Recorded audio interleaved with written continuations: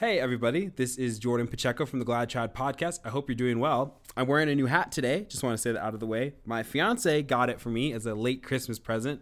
So shout out to you, my love, Genevieve. We're 130 days before our wedding. So it's crunch time, the last of my bachelor status. And I wanted to make a video about a topic that no Catholic ever likes to talk about, but it's fresh off the heels of a homily I heard at Mass a couple of weeks ago. So one of our priests got up and did the dreaded question of tithing. And this is a word that is foreign to most Catholics. You might hear it from Jews, of course, and certainly from evangelical Christians. But Catholics, time after time, are ranked bottom of the barrel when it comes to contributing to their churches. At best, you'll get 1-2%. We all know the feeling. The basket comes around on Sunday and we put our little $5 in. Oh, poor little me, $5 in. And then we hear that there's a second collection for something innocuous and we don't put anything in. And the answer is that there is a reason to tithe and also there is a precept to tithe. So we're going to get into what a tithe is, what it means to tithe, and maybe some of the ways a tithe will actually help reinvigorate tradition. So first off, tithing comes from the Old Testament. This used to be the 10th share of a Jew that they would give to the priests, to the temple. And so for us in the modern era, this often most easily translates to finances, to our money. And if you're very strict about it, it means 10% of your earnings. Now, for some people, that means before taxes. Our priest in his homily said this is after taxes. But a point being is, say, 10% of your take-home pay is set aside for God. And the purpose of a tithing isn't to say because the church needs it just for all the practical kind of things, because they need to keep the water running and they need to keep the priests fed, which is all true. But it's also to show that even things most important to us, our livelihood, our finances, aren't actually fully ours. That we, in fact, owe, just as we owe our lives to God, we also owe our finances to God and to trust in God's mercy. And so there's a lot of breakdowns on how that tithe kind of works. Right now in my budget, it's one of the very first things up on my app. And so I give 10% of my income. It's divided between my local parish here and my parish back in California, in Los Angeles, so that they can have a new church soon. But I just wanted to come across a couple of resources and maybe get you thinking about tithing, because I can know that there are many of you out there who immediately are like, look, I'd love to support the church. I throw in a 5, I throw in a 20 anytime I can, but like, I just can't dedicatedly make myself tithe, surely, right? So first off, when I say it's one of the precepts of the church, there are 6 of them. And these are things required of a Catholic, oftentimes per annum. But as you'll see with something like the tithe or with marriage, it obviously lasts a lifetime. So the first one is to hear Mass on Sundays and holy days of obligation. Second, to fast and abstain on the days commanded. The third, to confess our sins at least once a year. The fourth, to receive the Blessed Eucharist at Easter or within the time appointed. 5, which is a fun one today, to contribute to the support of our pastors. 6, not to solemnize marriage at forbidden times, nor marry persons within the forbidden decrees of kindred or otherwise prohibited by the church, nor secretly. In other words, you can't marry your cousin. Yeehoo. So we're going to focus on the 5th one, to contribute to the support of our pastors, is what it says. I'm reading from my 1962 Baronius Press Roman Missal. And maybe you're saying, okay, well, look, we can contribute to our pastors. The tithe means a lot of different things. So we owe it to the church as an obligation as a faithful Catholic and as a traditional Catholic to tithe. Now, there are different ways to do this, right? Because sometimes it's not always feasible to be financial. So we should tithe with our support, we should tithe with our prayer, we should tithe with our time, and all these are important. But of course, we really should be open and honest with the Lord and tithe with our money. And I want to read you something, because there might be people out there. I know I was in this boat, or I thought I was in this boat, really, because growing up, I never understood tithing. I never was forced, or I never was required, I should say, or suggested to give to the church. It was just something that my parents did, but I didn't really have a lot of say over. And so when it came time for the children to come forward to place your offering in the basket, you would do that and you put your dollar in of quarters or whatever. But it wasn't instilled in a way that I think it's important to instill inside my children. And so maybe you're in a situation where you think, I can give a lot of things to the church. I should give more of my time, my devotionals, but how can I give my money? Like, I'm strapped as it is. Last year was really difficult, I know, financially for a lot of people, and maybe this year something has come up, but I wanted to read you something to maybe get our heads in the right way. So this comes from Mark chapter 12, verse 41, and this is the widow's offering. And he sat down opposite the treasury and watched the people putting money into the offering box. Many rich people put a large sums in, and a poor widow came and put in 2 small copper coins, which make a penny. And he called his disciples to him and said to them, "Truly I say to you, this poor widow has put in more than all of those who are contributing at the offering box, for they have contributed out of their abundance, but she out of her poverty has put everything she had, all she had to live on." And so what we see is that it's not from the abundance which we just give. Oh, looks like we're doing a really great month this time, so I'm going to go ahead and put some money in the box. But it's really trusting God radically so much that we can make plans for him even when we seemingly have nothing. And admittedly, friends, we're in a world of so much distraction. We're in a world of car payments, and we're in a world of credit cards, and we're in a world of student loans, and we're in a world of rent and mortgages and family emergencies. We're in a world of Dave Ramsey baby steps. We're in a world of financial bankruptcy, you name it. This is not to pretend that financial situations don't happen. But when you sit down and you realize that tithing isn't just about giving to God, right? God doesn't need our money, okay? The church, pragmatically speaking, even doesn't need our money, right? They're not waiting on you particularly. Tithing is instead a grace given to us. It's just like all the other precepts of the church. Christ doesn't need us to receive the Eucharist at least once a year, right? It's not for the benefit of God. God doesn't need us at all. Instead, it's for the benefit of our souls. You see, when we actually give of ourselves, not just in soul and spirit and mind, but in body and in the bodily things like money, we free ourselves from a lot of the trappings of materialism. When we actually budget and set forward an opportunity to tithe to the Lord, we say, here is part of my money that is reserved as special for those who need it more than I do. And yeah, it might be a hard month. How am I going to make that car payment? Sell the car, by the way. But at the end of the day, this really does free the soul for so much joy in giving and gratitude. The tithe is, as our priest explained, a 10% on our life now, because one day God will come for 100%. He'll come to claim our lives. And when he sits there and we hope our names are in the book of life, he's going to say, "Well done, my good and faithful servant," God willing. He will have said, "You gave when much was required of you. You gave when you thought you couldn't at all. And now I will give you eternal reward in heaven." And for a lot of us, if you haven't sat down and budgeted, I'm going to be making a video, Rudy and I together, or just me by myself. I don't know yet. But I've become a real big believer in, say, Dave Ramsey's baby steps. I very much believe that the borrower is slave to the lender. And I think that if we just sit down and start actually budgeting our money, being intentional with our finances, being intentional with our work, being intentional as we ought to be in our prayer life and in our marriages and in our relationships and in our walk with the Lord, you would be surprised how much of their possessions you actually don't need and you don't need to hold on to. And so you're right. That 10% can be a lot of money for some people. I mean, it is a lot of money. It's a tenth of your entire income. That might mean that you're not going to upgrade a car. That might mean that you need to scale back down on your wedding. That might mean that you can't get the newest video game. Who'd want to anyway? Cyberpunk is busted to sin. But these are all extremely important things that we can do, and God puts them into our heart, and more importantly, he puts them as his law and commandment of the church so that we may understand the graces that we're getting. And the funny thing is, this can start really, really little.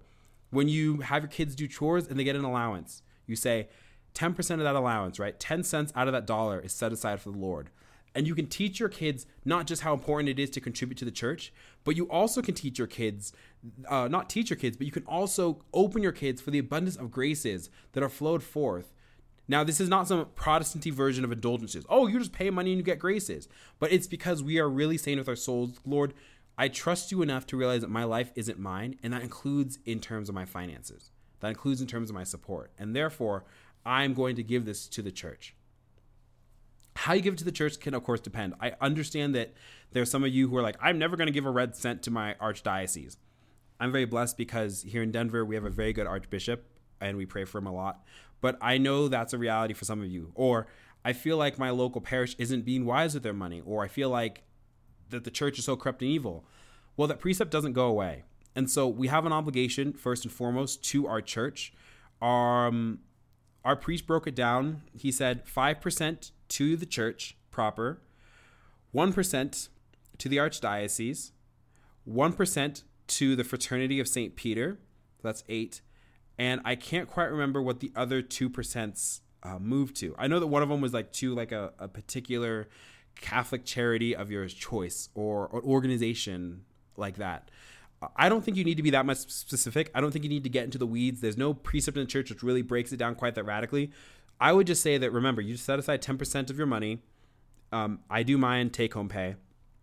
And then I have it set up automatically. It renews once a month, and it goes to different places in the church. It's all fraternity stuff. I love the Fraternity of St. Peter. I'm so grateful for the invigoration of the Latin Mass. And then it's also being generous, not just with maybe some of the established things in the church, but one thing I always want to work on is, I'm not one who really gives out just money to the homeless, but there are other things I can give. I can definitely be more generous. I could always keep snacks and water and prayer cards underneath my car seat and give it to them, right?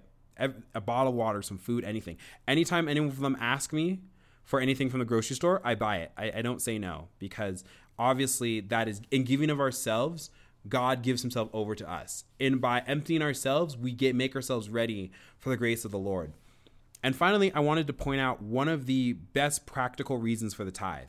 And that's because it is further insulating our communities, our traditional Latin Mass communities, for living in a post-Christian era. I am very, very fond of this book here. This is The Benedict Option by Rod Dreher. And it discusses, as you see in the tagline here, a strategy for Christians in a post-Christian nation. We are now in a post-Christian nation. To be a Christian, to be a Catholic in today's world, and to be orthodox and true to the faith is downright hostile. We do not get any support from the government. We sometimes don't even get support from the church, believe it or not. And so the question is, how are we to go forward? And you've heard your entire life about the new evangelization, how we're going forward to the new springtime. But I think it's actually time to really consolidate our forces and to really rally around the points of light, the remainders of civilization in a world of postmodern madness.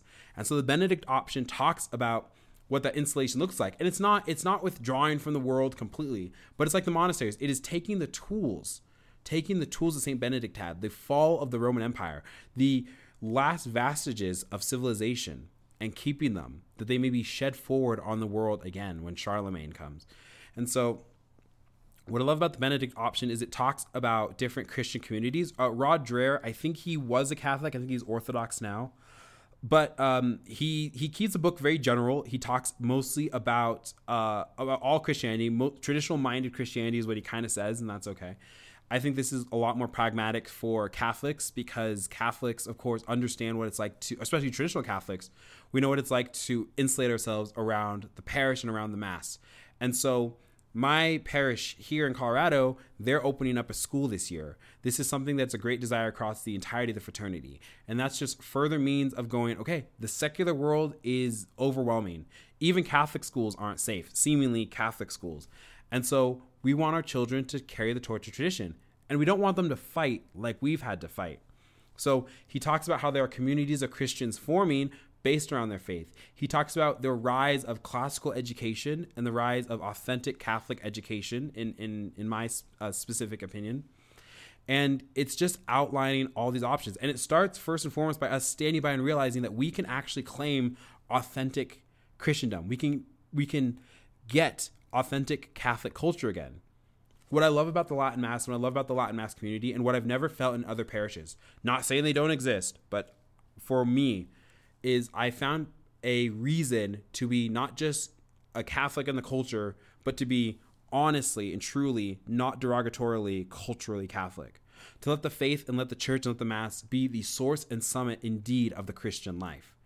And there is seldom any other sort of feeling than the Latin Mass and the extraordinary form and the amount of true work that the priests go through in order to bring salvation unto the people through Christ. And so I want to support that. One of the reasons why I tithe, one of the reasons why I like to be such a budget hawk, one of the reasons I like to try to be smart about my money is because I want to be able to support the church in a big way throughout my life. And God willing, with the Universal Church, I think this podcast that Rudy and I work on, I hope that it really can touch some people in that way and push them towards tradition, orthodoxy, push them in the direction of Christ and his church. And then I also want to make sure that I have a place for my children and a place for my wife, and that when we go to Mass, we know that this is the stones that we helped put together. What's so funny about this country is There are hundreds upon hundreds of churches built by immigrants a decade ago, a century ago, a century and a half ago. And they're beautiful places. And we wonder, why can't we build churches like that? Because we have lost so much of the supernatural faith. And in order to bring it back, we need to be willing to give ourselves totally, completely, and radically over to Jesus. We need to be willing to give of our finances and give of our time and give of our support to the church. This is not just a thing we do on Sundays, even the Latin Mass. This isn't just a thing that's trendy and cool, and I can post Instagram photos and I can dab on Novus Ordo Catholics.